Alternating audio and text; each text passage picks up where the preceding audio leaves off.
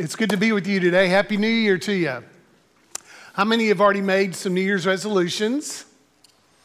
And how many have been broken already?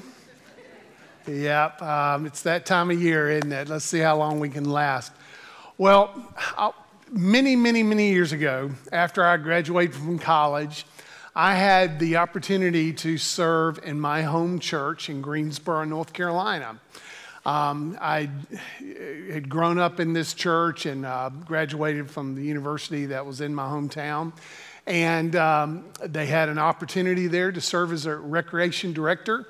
So I said, what perfect job could there be? You had to hang out in a gym and do the fun stuff. And so as a natural element of that responsibility was working with our student ministry. And so this particular summer, after I'd begun working there, it was time for summer camp, so they asked me to be one of the chaperones. And we went to a camp area in the coast of North Carolina, where it was a typical youth camp during the week where we did the studies and worship in the morning and in the evening. And then the afternoons were typically free for recreation and hanging out. And of course, since we're at the beach, we went to the beach, but also a couple of days we would just hang out at the pool that was at the camp, the retreat center there. And so this one particular day, something totally bizarre but miraculous happened that I've never forgotten. And it's been over 40 years since this incident took place. And I promise you, everything I'm telling you is exactly the truth. It's so bizarre, there's no room for embellishment. So here's the story. So the afternoon had come and we all went to the pool, a big part of our youth group and a lot of the leaders. And, as you would imagine at a youth camp like this, just about all the kids were at the pool swimming. So even though it was an Olympic-sized pool, with the diving area and all that, there wasn't much you could do except just stand in the water and be wet and maybe splash yourself a little bit because they were real strict with all their other rules, so you couldn't really even play games and all that stuff. So anyway, we're just hanging out, trying to cool off and have some fun and doing all that stuff. Then one of our teenage girls screams and shrieks because she had just lost a contact lens in the pool. Now, does anybody here wear contact lenses? Okay. Now, you probably have the nice soft ones that adhere right to your eye, but this is in the old days. This is back in the 70s where it's just hard lenses, which actually I get to wear still today. But it's back in the days, some of y'all remember that are my age or close to it, that basketball games would sometimes come to a stop because somebody lost their contact lens and everybody's on their hands and knees looking for the lenses on the floor. You don't see that much anymore, but that was the kind of era that we were living in. So this particular girl, she was a high school senior, just graduated, and she was beside herself, as you would imagine, because her contact lens had popped out. Because back then, they also cost an awful lot of money. Back then, they're much more reasonable now, but even though they're still not cheap. But, and so she was beside herself, one, because she had just gotten them a couple weeks ago, but she also knew how much they cost. And she didn't want to have to tell her daddy, who happens to be one of our ministers at the church, about what happened. So she was crying and trying to figure out what to do, and so she was slowly moving her way over to the side of the pool when one of the lack of a better term, just the goofy guy in the youth group. You always have somebody like that. The reason I know because I think I was the one when I was in the youth group. But anyway, so this goofy guy says, "Everybody stop moving. I'll find it." Now, keep in mind there's at least 100 people in the swimming pool. So even if nobody moved, the water is still moving about and all that stuff. Plus the contact lens is basically clear with a blue tint to it. Well, what do you think the water in the swimming pool is? It's clear with a blue tint to it. So we just kind of rolled our eyes and said, "You go on." We tried to figure out what to do for this young lady who was just beside herself. And so she ended up getting out of the pool and going up on the little grassy area where her beach towel was. And, all her girlfriends are around her while she's crying and her eyes out and all this stuff.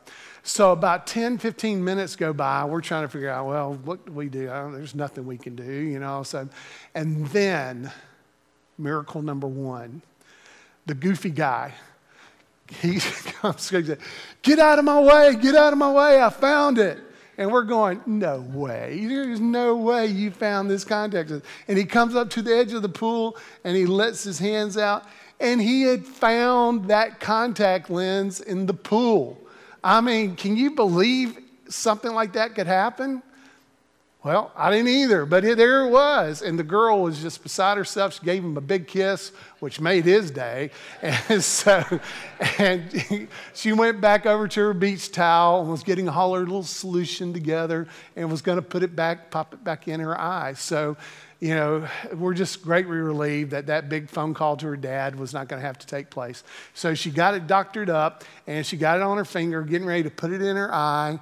And then, wouldn't you know it, a gust of wind blows by and blows it off her finger. And now it's lost again. So she starts crying her eyeballs out again, and everybody's trying to think, but at least we're now on dry land, at least with grass. And we're thinking, okay, maybe we can help. So we all get out of the pool and we start looking around, hands and knees, trying to figure out if we can find this contact lens. Well, another 15, 20 minutes goes by and we're giving up. Nobody can find it. And of course, most of the other people don't know what's going on anyway. But then another girl from our youth group comes walking back into the swimming pool area. And she said, did somebody lose a contact lens? And said, what? I said, yeah. I was all the way back down. I left, and it was about, all the way back down to the cabins, which is a good 100 yards or more. And somebody noticed I had something stuck to my stomach. And I looked, and it was a contact lens. Now, and so I wondered, did somebody lose one? And so what had happened, that was back in the days when youth groups, girls could wear two-piece bathing suits. It was a great era. So... And she had so much sunscreen on that it had stuck to her stomach because she had walked by the girl right as the wind blew it off her finger. And it had stuck to her belly, and she had walked 100 yards away and came all the way back with the contact lens. Now, isn't that crazy? Isn't that bizarre? And I promise you, that is absolutely true. Of course, can't prove it to you because none of those people are still alive probably, but it's what happened. So there was great rejoicing taking place for this lost contact lens, not just once, but twice. And that girl was so excited. I think she just wore glasses the rest of the time she was at camp that week, so she wouldn't have to deal with that again. But anyway, why do I tell you that? Well, like the story I told about my son, in Luke chapter 15, Jesus tells us what brings great joy in heaven. And that is when something that is lost is found. And in Luke chapter 15, Jesus gives three beautiful parables or word pictures that illustrate that truth of what brings him great joy and all of heaven great joy. And that is when a person who is lost is found. And so let's take a look at that passage. You've got a message map there that will help you follow along with my outline that we're going to be talking about. So in Luke chapter 15, he goes ahead and starts right in. Luke, when he's writing this, says, now all the tax collectors and sinners were coming near Jesus to listen to him. And both the Pharisees and the scribes began to complain, saying, this man receives sinners and eats with them. So it's almost like the Pharisees, who were the religious leaders of that day, were trying to trap Jesus right off the bat because they would not hang out with sinners. Now, who's a sinner? Well, basically, aren't all of us sinners? And of course, the tax collectors, they kind of had their own level of sin, so to speak, because not only did they tend to be dishonest, but they also were working for the Roman government. So they had their own category of vileness, so to speak, of being hated by the Pharisees as such. And so Jesus begins to point out to them right away that, hey, these are exactly the people that I came to serve. In another place in the Gospels, in Mark 2:17, Jesus said this, it's not the healthy who need a physician, but the sick. I did not come to call the righteous, but the sinner. And in Luke chapter 19, he actually gives his whole purpose statement, which he says, for the Son of Man has come to seek and to save that which is lost. And so basically, Jesus is revealing his entire purpose through this parable, which gives us some great illustrations of what it means to be lost and what then brings great joy to God and to heaven, all of heaven. And so as we get into it there, we begin with the parable of the lost sheep. And so it begins in chapter 15, verses 3 and 4. And so he told them this parable, saying, what man among you, if he has 100 sheep and has lost one of them, does not leave the other 99 in the open pasture and go after the one that is lost until he finds it? And so I think the first point that he's making here is what are the reasons that we tend to wander? Because I think this is true of us not only from a salvation standpoint, but then when we are saved and become followers of Christ, that we still have a tendency to wander. Now, this is what's happened with the sheep here. The sheep is a very innocent being, so to speak, and was probably distracted by another green pasture or some streams of living water as such, or streams of water that distracted and pulled him away from his purpose. But we learned from that he basically became lost or wandered because he lost sight of the shepherd. And so I think that we are all guilty of wandering because we get distracted.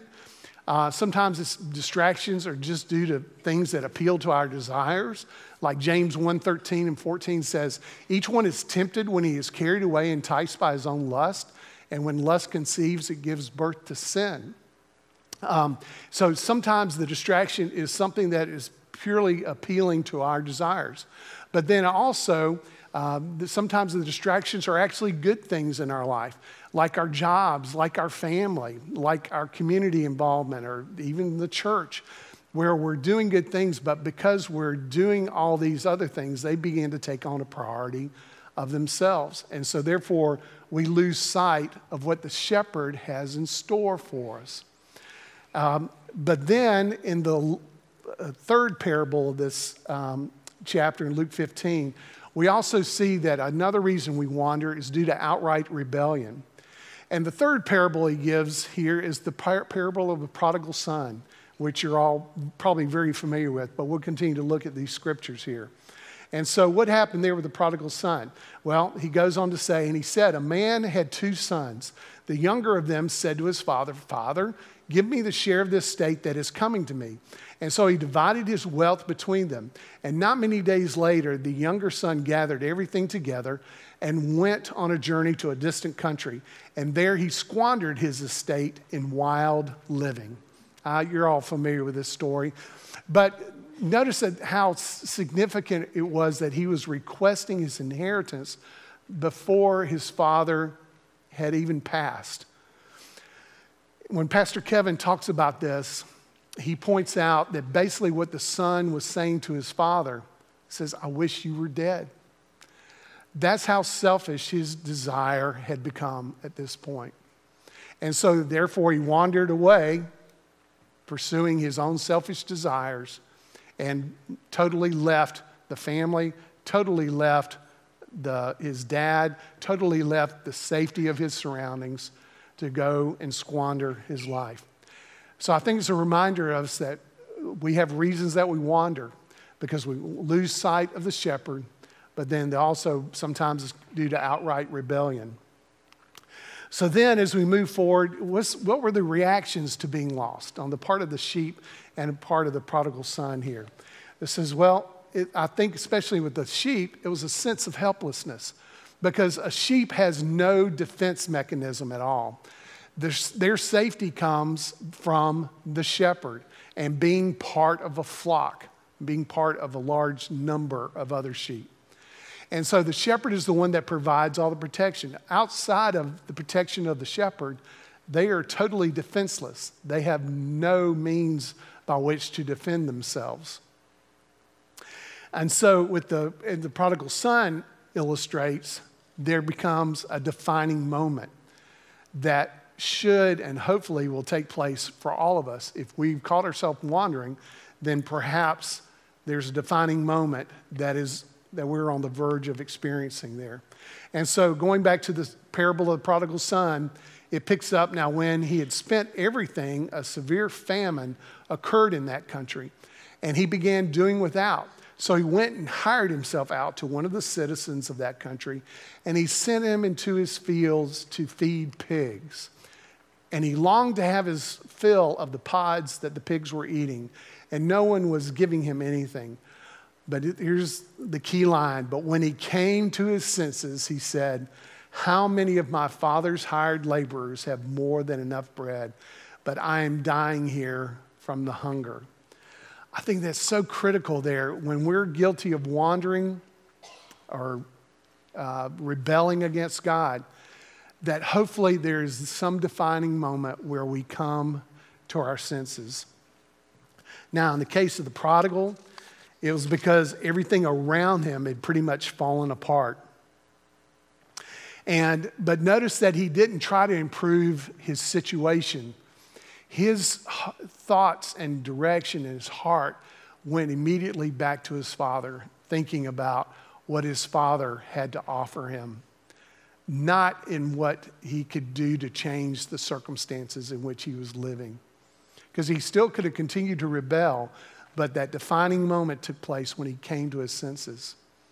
My good buddy Sean King here in the church started a ministry. Are you here, Sean? There you are. Okay. Started a ministry to the homeless a few years back, and I was intrigued by the way he would go into conversations with many of these who were down and out, and he'd listen to their story patiently and let them say anything and everything that they wanted to say. But then he'd always come back with these two questions. Well, how is doing it your way working out for you? How's that going for you? Because I tell you, when you're ready to try it God's way, give me a call and I'll help you. And of course, on many occasions, the people would turn around and just keep on going, doing their thing. But many times, those same people would call him later because they had that defining moment. They came to their senses, and he would help them in their next steps to recovery in their situation there. So our reactions to being lost is a sense of helplessness, but also a defining moment. But notice, too, the father's response to all that takes place here. Back with the shepherd, he says, "What man among you, if he has 100 sheep and has lost one of them, does not leave the other 99 in the open pasture and go after the one that is lost until he finds it?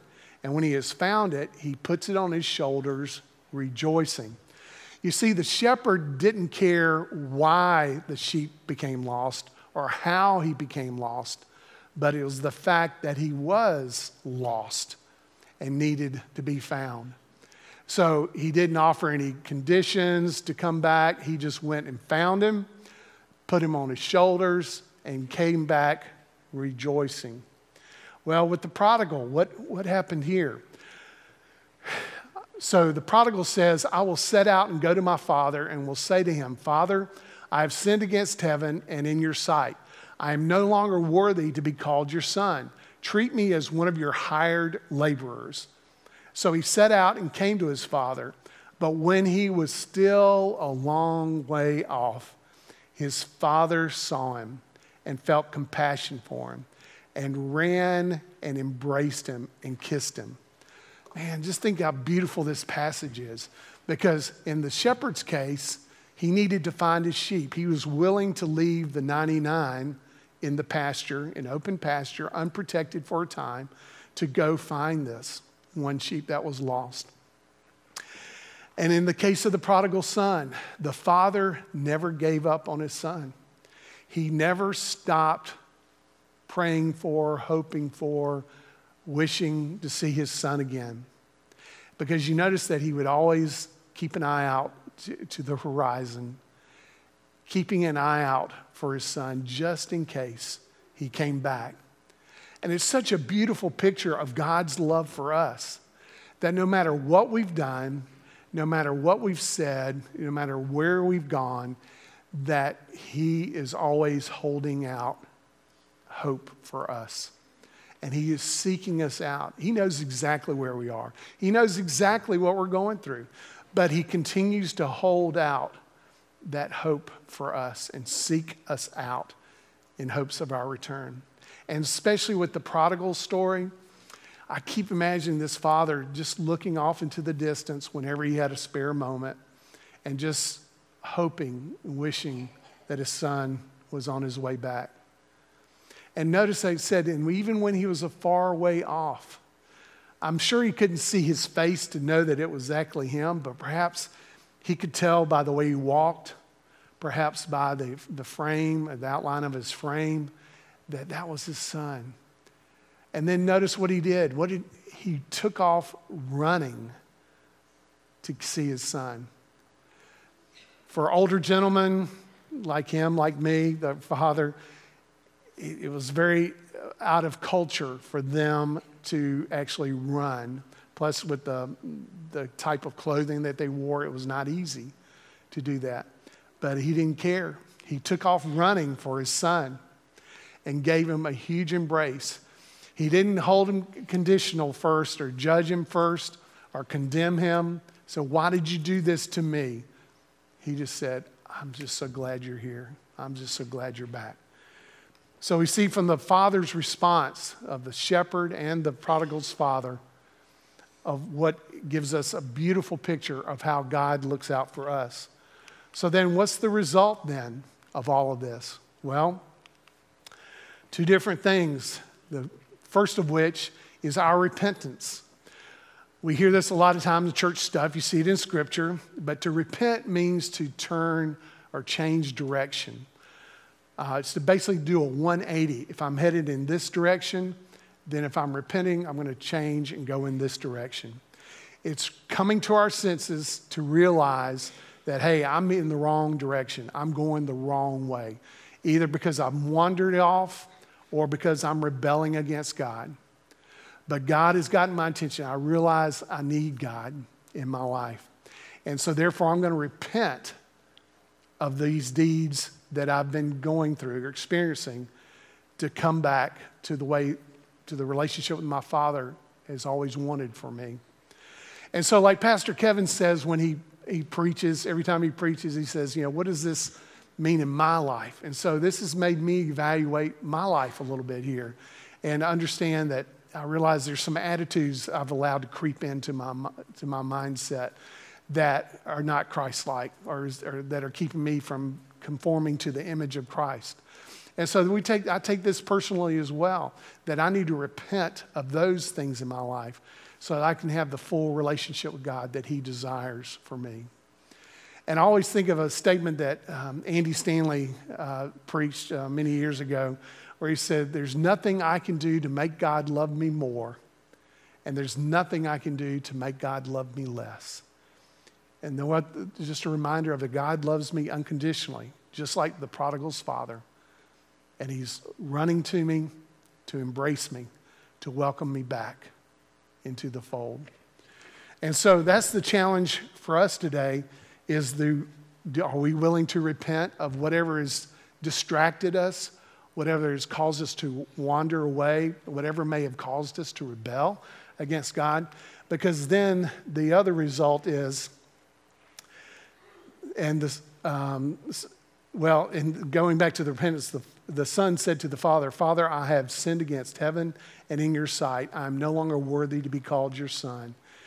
And so the result is not only our repentance, but God's great joy that comes from that. So you see in both the case of the shepherd and because of the father, it says, and when the shepherd comes home, he calls together his friends and his neighbors, saying to them, rejoice with me because I've found my sheep that was lost. I tell you that in the same way, there will be more joy in heaven over one sinner who repents than over 99 righteous people who have no need of repentance.